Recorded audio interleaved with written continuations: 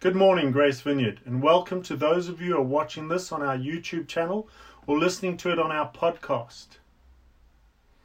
On the 23rd of February 2020, I did an introduction to the book of Acts as we began the series of looking at the book of Acts and also spiritual formation, where the plan was to do 3 weeks on the book of Acts and 1 week on spiritual formation. We always said that it was not going to be an in-depth, verse-by-verse study of Acts, but rather picking out highlights or salient verses or the themes from each of the chapters, and that is what the preaching team has done over the past year. We've had breaks in the series for various reasons, such as Easter, Mothering Sunday, Father's Day, over the summer and Christmas, to name some of them. And this has meant that it will take us over a year to complete this series. But we are nearly there. In fact, today is the penultimate week of the series. Mark Stoneham will conclude it next week. Last week, we saw Paul being caught up in a riot once again, this time in Jerusalem. He is arrested, almost whipped by, but then protected by the Romans as the Jews plan to kill him. When the murder plot is discovered, he's escorted by the Romans from Jerusalem to Caesarea, where he is kept in custody by Felix the governor. Today we are looking at Acts chapters 24, 25 and 26. If you've not read them recently, I would encourage you to do so, as we don't have the time to read through all of the chapters, and I'm only going to pick out certain verses in each chapter. In chapter 24, Paul is brought into the Roman court in Caesarea to face his accusers from Jerusalem, Ananias the high priest, along with some of the elders. They bring a Roman lawyer with them, as this is going to be a trial in a Roman court, not a Jewish religious court, so they need proper representation. Tertullus, the lawyer, flatters Felix, who is presiding over the hearing, with untruths about how life has been good for the Jews under his governing. We know that this was not true. Even when Jesus was on the earth, the Jewish religious leaders were not happy being under Roman rulership. And one of their main problems with believing Jesus to be the Messiah was they were expecting a Messiah who would take them out from under the yoke of Roman rulership. They, the learned leaders, did not understand their own scriptures. They were supposed to be the religious experts and teachers, and yet they could not comprehend that the kingdom that Jesus spoke about was not an earthly kingdom that would replace the rule and reign of the Romans, but a heavenly kingdom that is to bring spiritual freedom to all people. Tertullus speaks more lies when he tells of Paul being a troublemaker, not just in Jerusalem, but around the Roman world. Being a religious sect leader, and that he tried to desecrate the temple. Now, one could argue that there seemed to be riots in a lot of places where Paul was. But the truth is, he was not the one starting the trouble and riots. It was the jealous Jewish leaders who were upset by the number of disciples Paul was making among the Jews and also the Gentiles. Tertullus concludes his weak accusations by imploring Felix to examine Paul himself. Basically, they had nothing to offer Felix and want Felix to fabricate charges against Paul.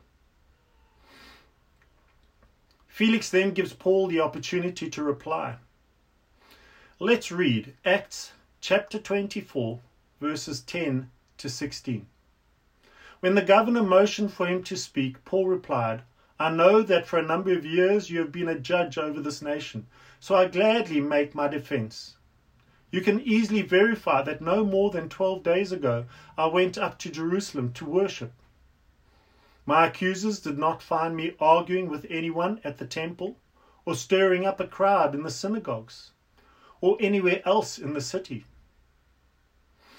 And they cannot prove to you the charges they are now making against me. However, I admit that I worship the God of our fathers as a follower of the way, which they call a sect. I believe everything that agrees with the law and that is written in the prophets. And I have the same hope in God that these men, that there will be a resurrection of both the righteous and the wicked. So I strive always to keep my conscience clear before God and man. Paul does not try to flatter Felix as Tertullus did, but acknowledges that Felix has served in his post as governor for a long time, intimating that he has a good knowledge of the Jewish culture and religion. Paul admits that he is a disciple of Jesus, a follower of the way, but that he also believes the law and the prophets. In other words, the same scriptures that the Jewish leaders believe. Paul concludes his defense with a statement that reveals the real reason for him being on trial. It is found at the end of verse 21. Acts 24, verse 21b. It is concerning the resurrection of the dead that I am on trial before you today. The Jewish leaders refused to believe that Jesus was raised from the dead, and that is the real reason for Paul being on trial, to try and stop him from spreading the truth about who Jesus really is, the Son of God, who came to earth as a man, was crucified although innocent, buried, rose from the grave, and is alive, ascended to heaven, and is now at the right hand of the Father. Jesus' death, burial, and resurrection are a stumbling block for so many people. They can accept Jesus as a baby, born in a stable and sleeping in a manger. They can accept some of his teachings and even the miracles that he did. He was a good man. They can acknowledge his death on the cross, but they struggle with his resurrection, that after 3 days of being dead and buried, he came back to life. Felix the governor knew the stories of Jesus. It says he was well acquainted with the way. Plus, he was married to a Jewess, not just any Jewess, but the sister of the king, who we'll get to meet a little later. Felix is fascinated by Paul and listens to him on many occasions. But, I believe, he is afraid of two things. He's afraid to believe what Paul says about Jesus and the way is true, because it would mean he would have to make a decision about his life and lifestyle. And he is very comfortable living as he does. He's also afraid of what the Jews might do if he sets Paul free, even though he can find no reason to keep him under guard. So he does the cowardly thing and keeps him where he is, hoping for a bribe from Paul. Acts 24:27 says, when 2 years had passed, Felix was succeeded by Porcius Festus, but because Felix wanted to grant a favor to the Jews, he left Paul in prison. How would you feel if you knew you were innocent, but were kept imprisoned like Paul was? What would you do during that time? Now, we don't know what Paul did during this time, apart from have conversations with Felix and his wife. Some commentators propose that it was during this time that Luke spent time with Paul and began writing his gospel and the book of Acts. Luke was close enough to Jerusalem to meet up with the other apostles and also to have time with Paul to hear of his early journey, and then reminisce about and record their travels together. Chapter 25 sees the new governor, Festus, arrive on the scene. He goes to Jerusalem to make himself known to the Jewish high priest and religious leaders, who take the opportunity to request that Paul be brought to Jerusalem to be tried, once again plotting to ambush and kill him. Acts 25:4-12 says, Festus answered, Paul is being held at Caesarea, and I myself am going there soon. Let some of your leaders come with me and press charges against the man there, if he has done anything wrong. After spending 8 or 10 days with them, he went down to Caesarea, and the next day he convened the court and ordered that Paul be brought before him. When Paul appeared, the Jews who had come down from Jerusalem stood around him, bringing many serious charges against him, which they could not prove. Then Paul made his defense. I have done nothing wrong against the law of the Jews or against the temple or against Caesar. Festus, wishing to do the Jews a favor, said to Paul, Are you willing to go up to Jerusalem and stand trial before me there on these charges? Paul answered, I am now standing before Caesar's court, where I ought to be tried. I have not done any wrong to the Jews, as you yourself know very well. If, however, I am guilty of doing anything deserving death, I do not refuse to die. But if the charges brought against me by these Jews are not true, no one has the right to hand me over to them. I appeal to Caesar. After Festus had conferred with his council, he declared, You have appealed to Caesar you will go. Paul must have been tired of all the questioning and posturing by the Jews and the governor, and of staying in Caesarea when he had a mission to get to Rome. Paul had accomplished his mission to Jerusalem, bringing the financial support to the church there. It was while in Jerusalem that God commissioned him to go to Rome. Acts chapter 23, verse 11. The following night the Lord stood near Paul and said, Take courage. As you have testified about me in Jerusalem, so you must also testify in Rome. Paul was tired of the delay. It was time for action, and the best way to get there was to appeal to Caesar, which he does. Paul and Festus do not have the same relationship that Paul had with Felix, and so he does not go into detail in his defense. He keeps it short and simple and appeals to Caesar. But before he can be sent off to Rome, he has one more time to stand before important people and share his testimony. And this is King Agrippa and his sister Bernice, the siblings of Drusilla, the wife of the previous governor, Felix. Agrippa and Bernice come to pay their respects to Festus as the new governor, and Festus uses the opportunity to get help from them with Paul's case. Court is once again convened, and Paul is brought to stand before Festus, King Agrippa, and Bernice. Acts 25, 24-27.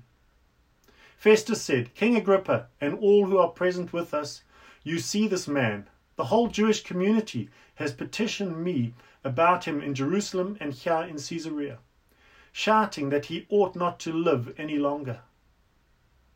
I found he had done nothing deserving of death, but because he made his appeal to the emperor, I decided to send him to Rome. But I have nothing definite to write to His Majesty about him. Therefore I have brought him before all of you, and especially before you, King Agrippa, so that as a result of this investigation, I may have something to write. For I think it is unreasonable to send on a prisoner without specifying the charges against him. In chapter 26, we read of Paul's testimony. Acts 26, verses 2-3. King Agrippa, I consider myself fortunate to stand before you today as I make my defense against all the accusations of the Jews, and especially so because you are well acquainted with all the Jewish customs and controversies. Therefore, I beg you to listen to me patiently. Paul shares his story with Agrippa and those assembled. This time, his story is very different from what it was when standing before Felix. Both stories are true, there are no lies, but he shares details that Agrippa as a Jew would have better understanding of than Felix did as a Roman married to a Jew. Acts chapter 26 verses 6 and 7. And now it is because of my hope in what God has promised our fathers that I am on trial today. This is the promise our 12 tribes are hoping to see fulfilled as they earnestly serve God day and night. O King, it is because of this hope that the Jews are accusing me. Paul speaks about our fathers and our 12 tribes. He includes Agrippa and Bernice in his narrative because they are Jews like Paul. Even after Festus interrupts Paul and accuses him of being insane, which Paul refutes, he continues to include Agrippa in his narrative. Acts 26 verses 26 to 29. The king is familiar with these things, and I can speak freely to him. I am convinced that none of this has escaped his notice, because it was not done in a corner. King Agrippa, do you believe the prophets? I know you do. Then Agrippa said to Paul, do you think that in such a short time you can persuade me to be a Christian? Paul replied, short time or long, I pray God not only you but all who are listening to me today may become what I am, except for these chains. Agrippa is challenged by Paul directly about his beliefs, and this disturbs him, so he gets up and walks out of the room. Agrippa acknowledges to Festus that Paul could have been set free if he had not appealed to Caesar. None of them knew or understood the mission that Paul was on, to get to Rome. And he was willing to use any means to do that, even if it meant spending 2 years or more under house arrest and continual questioning by Felix, then Festus, and finally by Agrippa. As we look over these 3 chapters, we find that Paul spoke differently to each one of those who questioned him. His story was different each time. It was the truth every time, but the part of his story that he shared with them was different each time. How often, when we share our story of coming to faith and getting to know Jesus as our personal Lord and Savior, do we tell the same story? I know we're often encouraged to be able to share our testimony in 2 minutes. We've done that here at Grace Vineyard. And it's not a bad thing. But I believe what God wants us to get out of these 3 chapters is 2 things. Firstly, we all need to know that we, like Paul, are on a mission every day of our lives, be it locally or in another town, city or nation. We are all called to mission with God every day. Secondly, while on mission, we need to know when to share what part of our testimony. This takes discernment and the leading of the Holy Spirit. Some people need to hear about the moment of our conversion. If, like me, you had a clear moment when you made a conscious decision to invite Jesus Christ into your life and become your Lord and Savior. Some people need to hear from someone who had a gradual conversion, where it happened over time. Whatever your conversion experience is, there are people who need to hear about it. There are other people who need to hear about something that happened in your life since you became a Christian, a moment along your walk with God. It might have been from last week, last month, last year, or even last decade, or, if you're like some of us, from the last century. Our testimony is not just about our conversion, but it is our story of anything that happens in our life that brings glory to God and does not make us the center of attention. We need to learn to discern when to share what with the people we are with. We all have stories that God wants us to share with others, especially unbelievers. Ask the Holy Spirit to lead you and guide you as to when to share and what story to share. Let us pray. Father God, thank you that each one of us has a story that you have given to us. Each one of us, as we live our lives out for you in these days, that we all have stories to share. We all have a testimony. We all have come to know you as Lord and Savior. I pray that that is true for all of us. I pray that you would help us to be ready and willing to share our stories. Holy Spirit, I ask that you would lead us and guide us. You would show us what story it is that you want us to share, and who the people are that you want us to share that story with. Thank you that we do have a testimony to share of your goodness, your grace, your love, your peace, your joy. And even in these times of struggles and lockdown, that you are doing things in our lives, that we'll have stories to share with others. Thank you, Father. Thank you that Paul was willing to sacrifice his life to take your story into the nations, and help us to be like that. That we count our time as yours. You've given it to us. Help us to give it back to you each day. Thank you, Father. Amen.